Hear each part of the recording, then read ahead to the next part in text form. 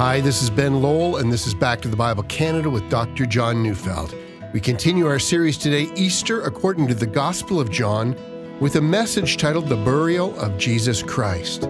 So turning your Bibles to John chapter 19, verses 38 to 42, as we join Dr. Neufeld now.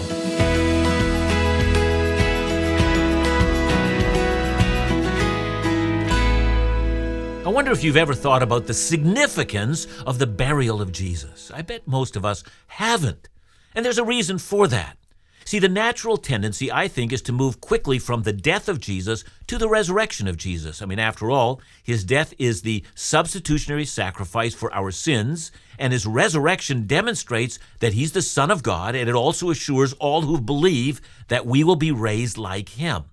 And furthermore, when it comes to celebrations, well, the Christian church in the past, we have celebrated something called Maundy Thursday. That's a celebration of the events in the upper room and the washing of the disciples' feet. And then, of course, Good Friday, the celebration of his death, and then Easter Sunday. The tomb, to many of us, is only remembered insofar as it was empty. I mean, what more could be said about the burial of Jesus outside of the fact that, the grave couldn't hold him, and that's, good and glorious news. And yet today I want us to linger at the grave of Jesus. I want us to contemplate that his body was laid in a tomb, so why that? And I want to do this because the gospel writers, including John, take the time to explain it, but also because the tomb of Jesus became an article of faith in the early church. I mean, consider Paul's words in 1 Corinthians 15, 1-4. He writes, "Now I would remind you, brothers, of the gospel I preached to you, which you received, in which you stand, and by which you are being saved, if you hold fast to the word I preached to you, unless you believed in vain. For I delivered to you as of first importance what I also received, that Christ died for our sins in accordance with the Scripture, that he was buried, and that he was raised on the third day in accordance with the Scripture." So notice that in this short passage, Paul is explaining the nature of the gospel. I want to remind you of the gospel, he says. It's of first importance, he says. That is, the most important thing any Christian can ever learn are the basic principles of the gospel. And no, the gospel is not about political action or environmentalism or feeding the poor and addressing matters of social concern, as important as those matters might be. I'm not denigrating those things. I'm simply stating the obvious. Those are not matters of first importance. Of first importance is the gospel. And then, according to Paul, there are three matters that must be stressed. And as I've said, the first, the death of Jesus for our sins, that's obvious. Or at the very least, it should be obvious for everyone who believes. And the third is also obvious, that he was raised according to the Scripture. But Paul adds this second element. An element, we've not noticed. It's the burial of Jesus. This, says Paul, is also a matter of first importance. On this note, did you know that one of the most important famous confessions of the faith that came out of the Reformation was the Westminster Confession? And Article 50 of the larger confession contains a full article on Christ's burial. And so today, from the Gospel of John, we're going to recount the actual burial of Jesus. And once having done that, let's take the time and reflect why it is that the burial of Jesus is of such significance, and also what that means for us today. What does the Bible want us to learn about the Lord's burial? So let's read our text, John 19, 38-42. "After these things, Joseph of Arimathea, who was a disciple of Jesus, but secretly, for fear of the Jews, asked Pilate that he might take away the body of Jesus, and Pilate gave him permission. So he came and took away his body. Nicodemus also, who earlier had come to Jesus by night, bringing a mixture of myrrh and aloes, about 75 pounds in weight. So they took the body of Jesus and bound it in linen cloths with these spices, as is the burial custom of the Jews. Now in the place where he was crucified there was a garden, and in the garden a new tomb in which no one had yet been laid. So because the Jewish day of preparation, since the tomb was close at hand, they laid Jesus there." As we consider the actual burial of Jesus, let's consider three aspects of it. First, let's look at the people who buried him. Second, the conditions of his burial. And finally, the place of his burial, the actual tomb itself. So let's start with the two men who buried Jesus. John, in our account, begins with the words "after this." That is, after the soldier had thrust a spear into Jesus' side and ascertained that he had truly died after that. I mentioned before that under normal conditions, the Romans would allow an executed criminal to simply remain hanging on the cross as the body decomposed. And so vultures would begin to gather and they'd gorge themselves on decaying flesh. It leaves a macabre scene for everyone who cared to observe it. All that was calculated so that the rest of the population would be intimidated and take seriously the charge to remain obedient to Rome.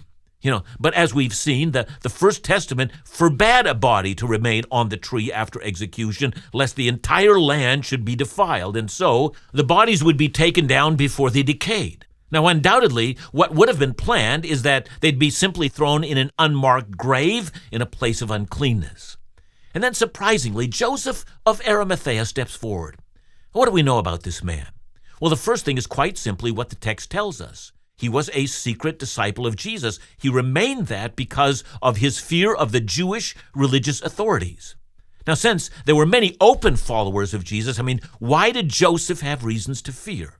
Now, as I've said before, when reading the Gospel of John, since John was written sometime after the other three Gospels are written, John simply assumes that his readers are aware of a lot of the material in the other three Gospels. So John assumes his readers know the name Joseph of Arimathea. Mark 15:43 calls him a respected member of the council. That is, he was a respected member of the Sanhedrin. Now, stop for a moment and consider that. Jesus has just been condemned by the Sanhedrin. Where was Joseph in all of that? Now, I suspect that when the time came for a vote to condemn Jesus, that Joseph would not have voted for it. But given that he was a secret follower of Jesus, we have to assume that he simply kept his head down and said very little. And that leads us to a more telling question. Do you remember what Jesus taught about this matter? Matthew 10:32-33. So everyone who acknowledges me before men, I will also acknowledge before my Father who is in heaven. But whoever denies me before men, I will also deny before my Father who is in heaven. So let that thought linger for a moment as we consider what else the Bible tells us about Joseph of Arimathea. According to Matthew 27:57, he was a rich man. And that might explain why it is that he feared openly declaring his allegiance to Jesus. Too much was at stake. Perhaps he was like, the rich man, the one whom Jesus had told to leave all his riches and come and follow him. Perhaps Joseph feared that it was just too much to openly declare Jesus. What of the financial cost? And yet, with all that can be said about him, would you also notice that according to Luke 23:51, and according to John, that he was looking forward to the coming of the kingdom of God. He longed for the end of the world of sin and death. He anxiously awaited for the coming of the Messiah. And he also must have believed that Jesus was the fulfillment of everything he had hoped for. And yet in many ways he was intimidated. Now, lest we think that we're too easy to condemn this man, let's also remember that Peter, the leader of the 12, had also just denied Jesus. And as we will see as we continue our study in John, Jesus took the time to restore Peter, the man who had denied him before others. And that's exactly what we will find in Joseph of Arimathea. All that secretiveness, all that cowardice, of all time for it to come to an end, came not when Jesus rode in triumph into Jerusalem or when he rose from the dead, but it came to an end when Jesus died. John says it was still the day of preparation, which means that the sun hadn't set on Friday. Joseph finds courage. It's amazing because everyone else is deserted. As Luke tells us of the disciples on the road to Emmaus, they come to the conclusion that the story of Jesus had ended in failure. They were simply going home in despair. But Joseph gathers his courage where previously he had none. He goes to Pilate. He asks to take possession of the body of Jesus. Because he's a respected member of the Jewish authority, Pilate grants him his request, and suddenly Joseph's secret life of being a Jesus follower is over. Now everyone knows his convictions, and of course Pilate is surprised to hear that Jesus is already dead. He summons the centurion who oversaw the matter, and he hears, "Yup, it's so. Jesus of Nazareth is hanging completely dead on the cross." And so Pilate gives Joseph permission to do with the body what he wants. If he has in mind to offer Jesus a dignified burial, so may it be. Now then, only John mentions that Joseph didn't act alone. It must have been that Joseph and Nicodemus knew each other, and perhaps it was that they had often met to trade stories about what Jesus is doing. No doubt, since Nicodemus himself had once met with Jesus, and we read about that in John chapter 3, that Joseph and Nicodemus has discussed what Jesus must have meant when he had told Nicodemus that one needed to be born again to enter into the kingdom of God. There are a number of commentators who also believe that it's highly likely that it was both Joseph and Nicodemus together. Both of them were members of the Sanhedrin. Two men, powerful and respected in their own right, and yet intimidated in the day of great evil, and now finding their courage and deciding they're secret followers of Jesus no more.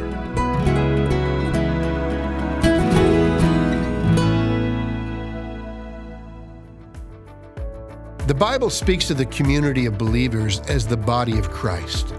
Christians are the hands and feet, voice and heart of God. The Spirit who unites us works through us to do His will. The ministries of Back to the Bible Canada rely on these principles.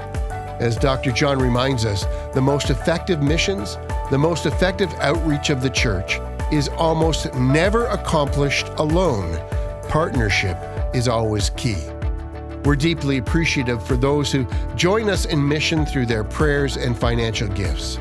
Faithfully presenting the Word of God across Canada cannot be the effort of a single part. It requires a partnership with God's people. If you wish to support the mission of this ministry or become an 1119 Fellowship monthly partner, call us today at 1-800-663-2425 or visit backtothebible.ca.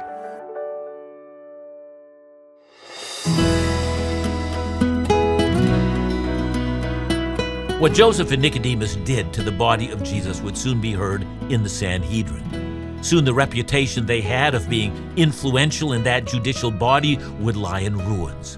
But amazingly, these two men decide to put it all on the line on that Friday when Jesus had already died and all hope seemed to have disappeared. And so Joseph has been to Pilate, and now the two men openly cooperate. Here we come to the second part of our story, and this is the story of the care they exercise over the dead body of Jesus. Joseph provides the linen bandages, and Nicodemus provides the spices and aromatics.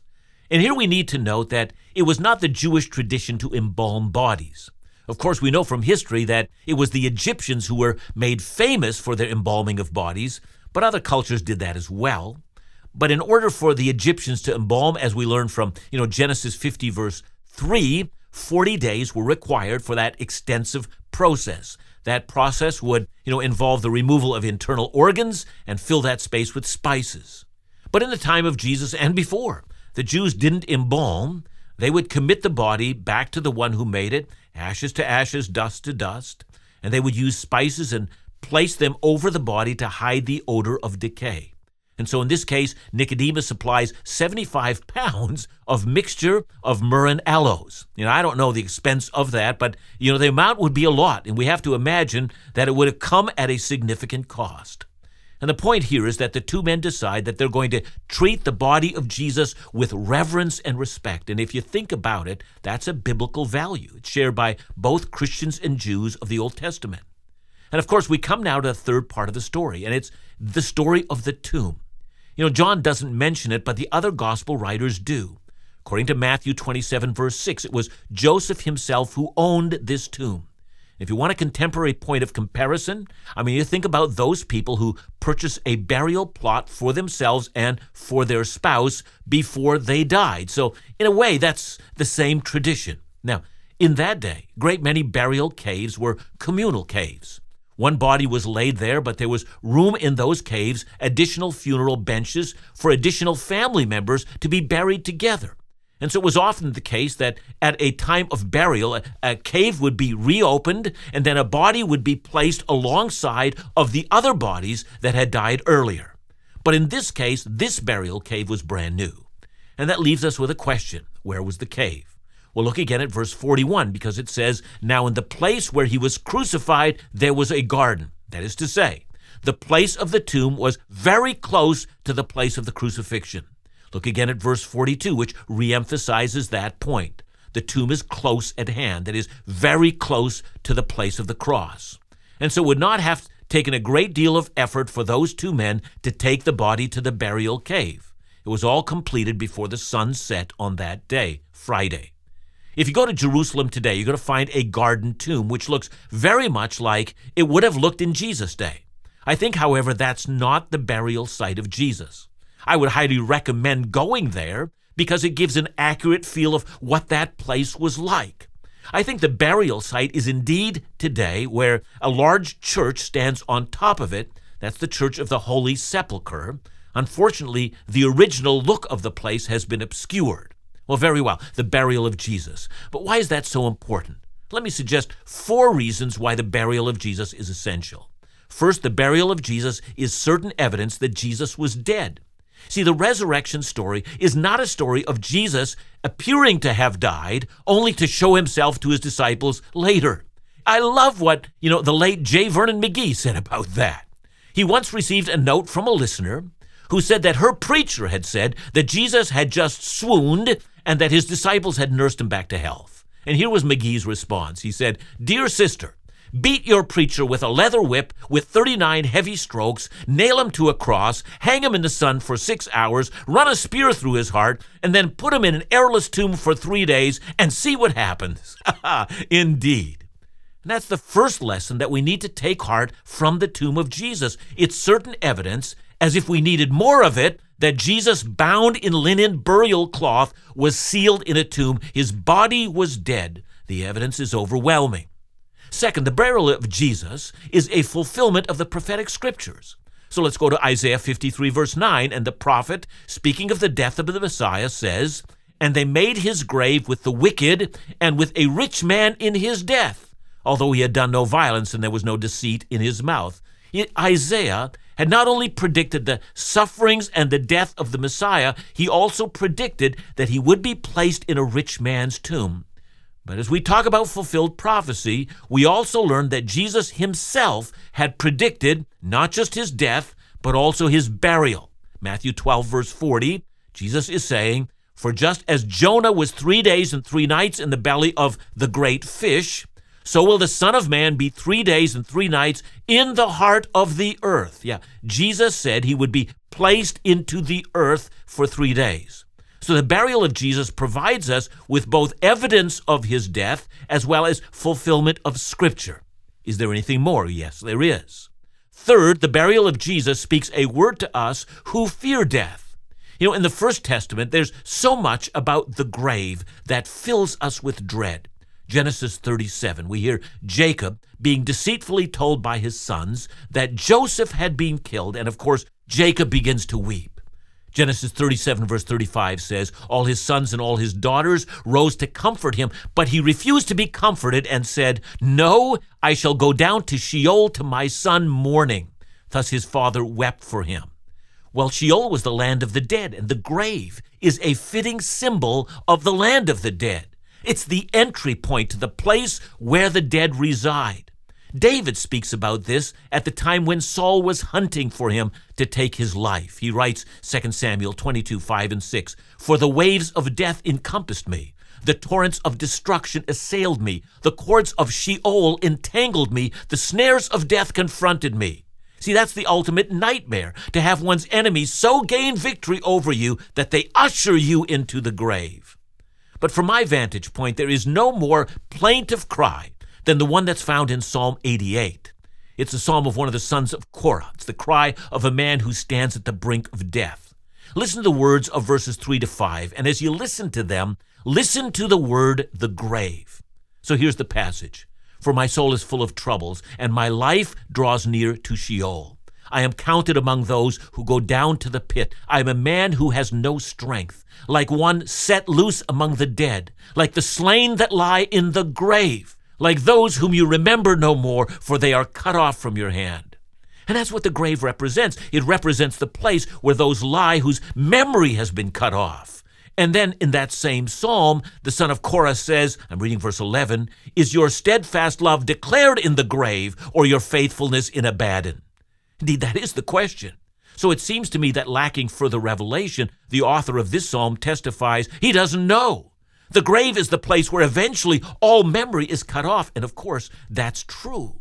It's what the grave represents. In the face of those in our day who, unthinkingly often say always remembered, while in truth, the reality of the grave says in a short period of time, all remembrance is lost. And so the grave of Jesus represents the full reality of death. He's assigned to the grave, and in that, his enemies truly want to shut him off from the land of the living. Enough time will pass, and he will be forgotten.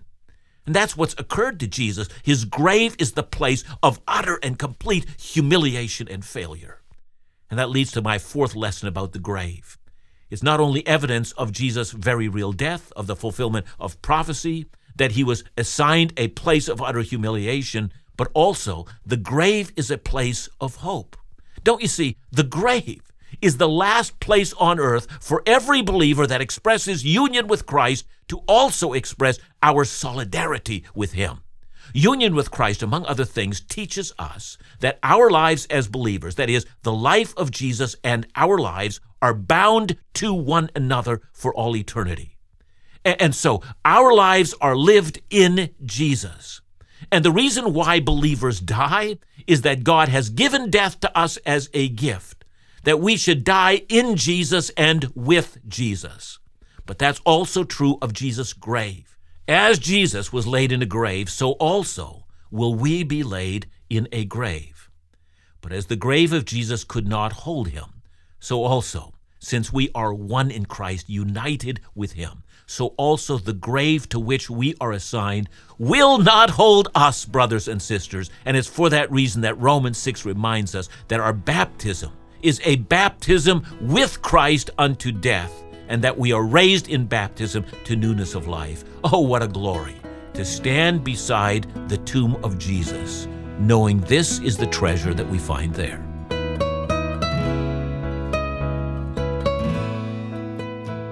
Thanks, John. I know that reflecting upon the tomb is important, but how should it impact us personally? Well, we should remember that everything that was done according to the set plan of God, but was also done for our benefit.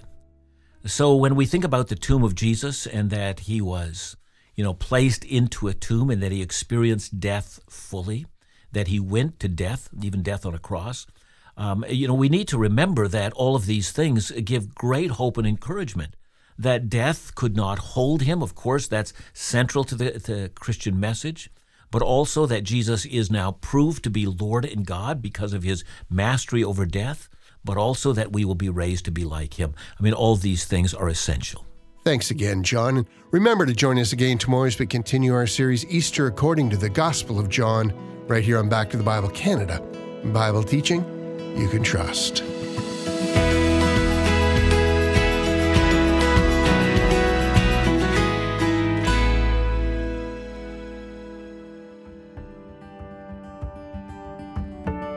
There is no event more significant to the body of Christ than Easter. It's a time to reflect on the ultimate sacrifice made by Jesus that paid the price for humanity's sins. To help us reflect on this holy occasion, we put together a special short-form video feature of select scriptures from Dr. John's new series, Easter According to the Gospel of John. We believe this video will help prepare your heart for Easter. So all you need to do is head over to the Back to the Bible Canada YouTube channel or visit our website at backtothebible.ca.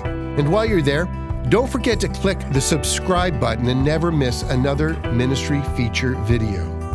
Thank you for all you do to support this ministry. For more information or to gift this ministry with your support, call us at 1-800-663-2425 or visit backtothebible.ca.